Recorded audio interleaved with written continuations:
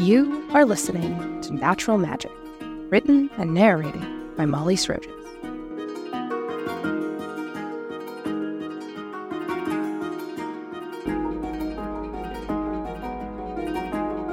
Chapter 22, Miriam.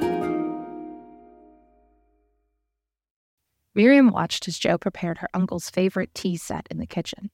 Though Joe usually wore a short, dark-colored skirt, today she wore a long yellow robe with a green sash.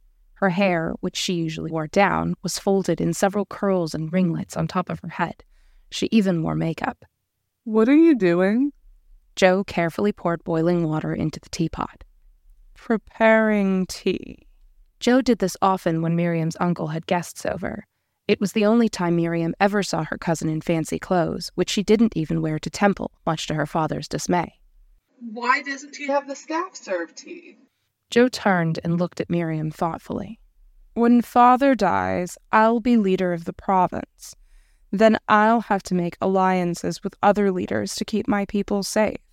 They would laugh at a 14-year-old sitting in on their meetings, but it wouldn't be strange for me to be there if I'm serving tea." "You're a spy." "No," Joe said, but the chords in her voice were wrong. Miriam had been listening to the music she heard in others' voices for months now. She'd learned to tell truth from lies, though she hadn't told Joe about it. She pretended that Joe hadn't lied to her. The only people Miriam hadn't heard lie were her uncle and Dodie, the cook. "Do you like it? Serving tea?" "Yeah." The chords were wrong again. "No, you don't." Perhaps Miriam shouldn't have said it, but she was too curious. She wanted to know why Joe agreed to do something she didn't like. Joe stared at her, mouth open slightly. "How do you know if I like it or not?" Her eyes widened. "You can see the truth." Miriam took too long trying to determine how to respond, and she knew her silence was answer enough. "You're right. I don't like it." Joe adjusted her robe once again. "But it's important." She picked up her tray and paused in the doorway to look at Miriam. "You know, when I go to Faraday, Father could use a truth wizard around the house." "Do you want to go to Faraday?" "Yes." This time, the chords rang true. "Why?" Joe looked down at the tray of tea. "I don't want to make alliances. I want to make friends."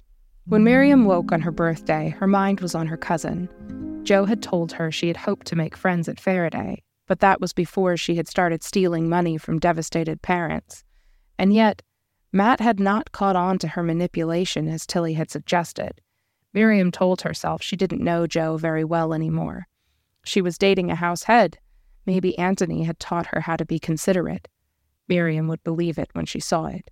She did her morning exercises as usual, and then found Tashit at the front desk. "Good morning," she said with a smile. Tashit always seemed to be smiling. Her eyes, set behind silver-rimmed glasses, were somehow both gentle and as observant as Mrs. Pudyam's. Is there a place I could get a broom? I want to sweep my room." "A broom? Sure." Tashit disappeared into the room behind the desk and then came out with a broom. "Just return it when you're done." Up close, Miriam noticed embroidery on her shirt collar, similar to the embroidery Matt and Key wore.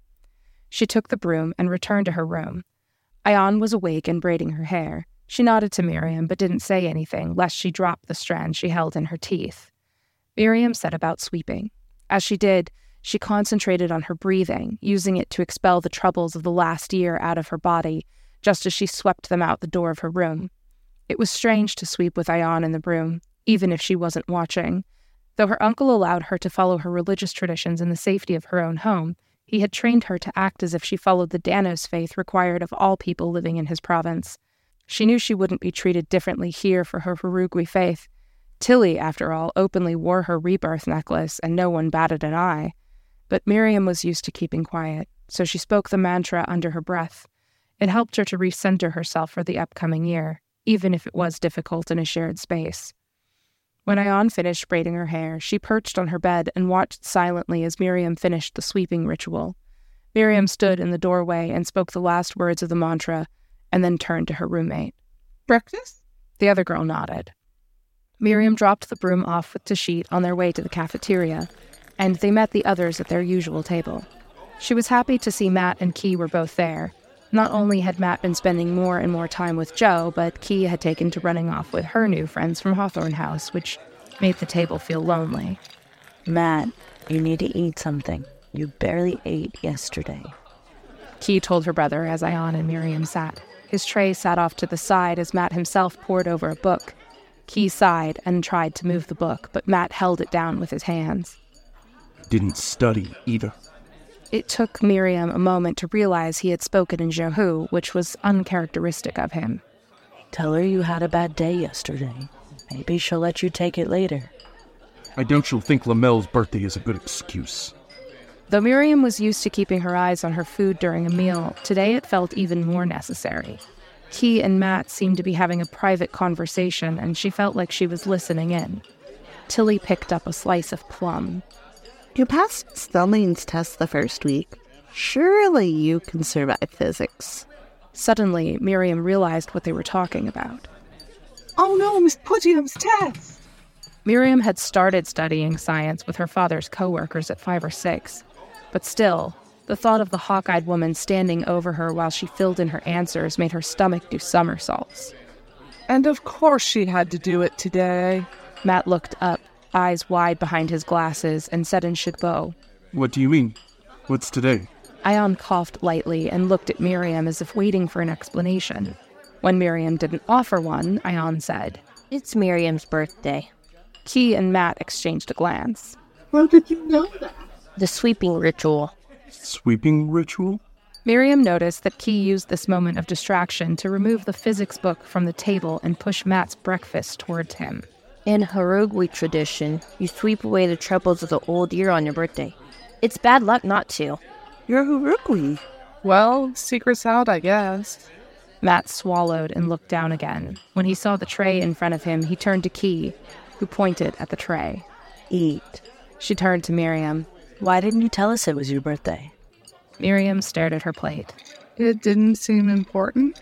That was true enough, but it was also clear that the others thought it was important. She forced herself to look up at Key with a mental reminder that eye contact wasn't taboo in Nifrael. We never made a big deal out of birthdays at my uncle's house. We were usually busy with other problems. Do you want to do something for your birthday? Not really. Even before her parents had died, birthdays had mostly consisted of a nice dinner with family. And every dinner at Faraday had been nice so far, except when half the table disappeared.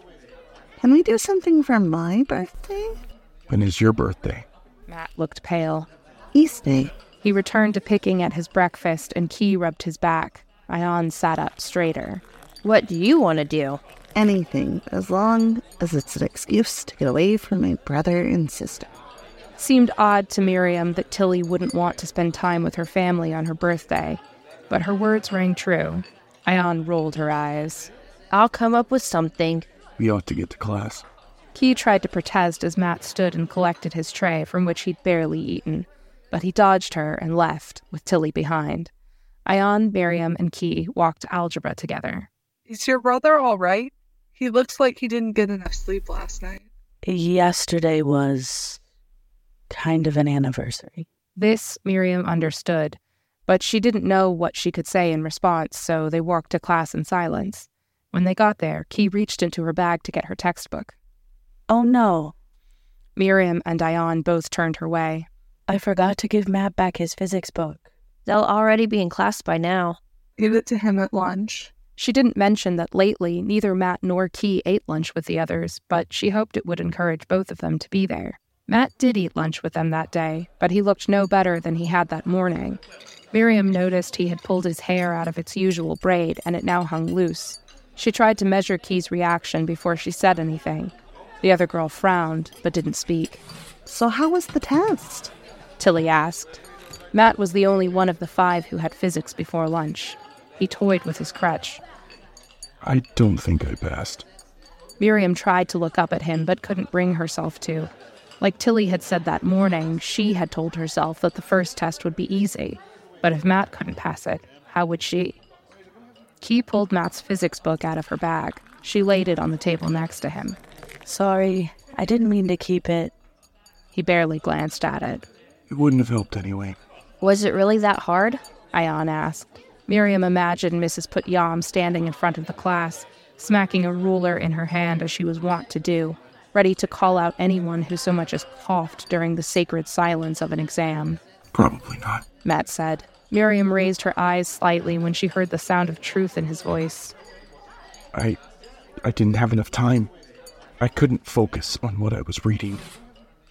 Well, it's only one test. There's always next time, right? Yeah, I guess so. Matt? Matt turned to his sister, who had picked up his fork. She handed it to him. Please eat. Matt took the fork from her and obeyed.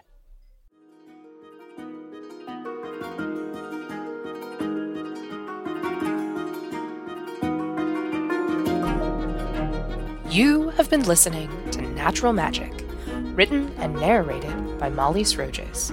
The role of Miriam was played by Stephanie of the Drift. Matt and Key were played by Casey Kirkpatrick and CJ Brannaman. Indy Jones played Tilly, and Brittany Nunez lent her voice to Ion. Music and sound effects from Pixabay. Cafeteria ambiance from Ambient Sound Mixer. To learn more about our artists or to read this book online, find The Stitch Witch's Apprentice on Tumblr, or follow the links in the show notes.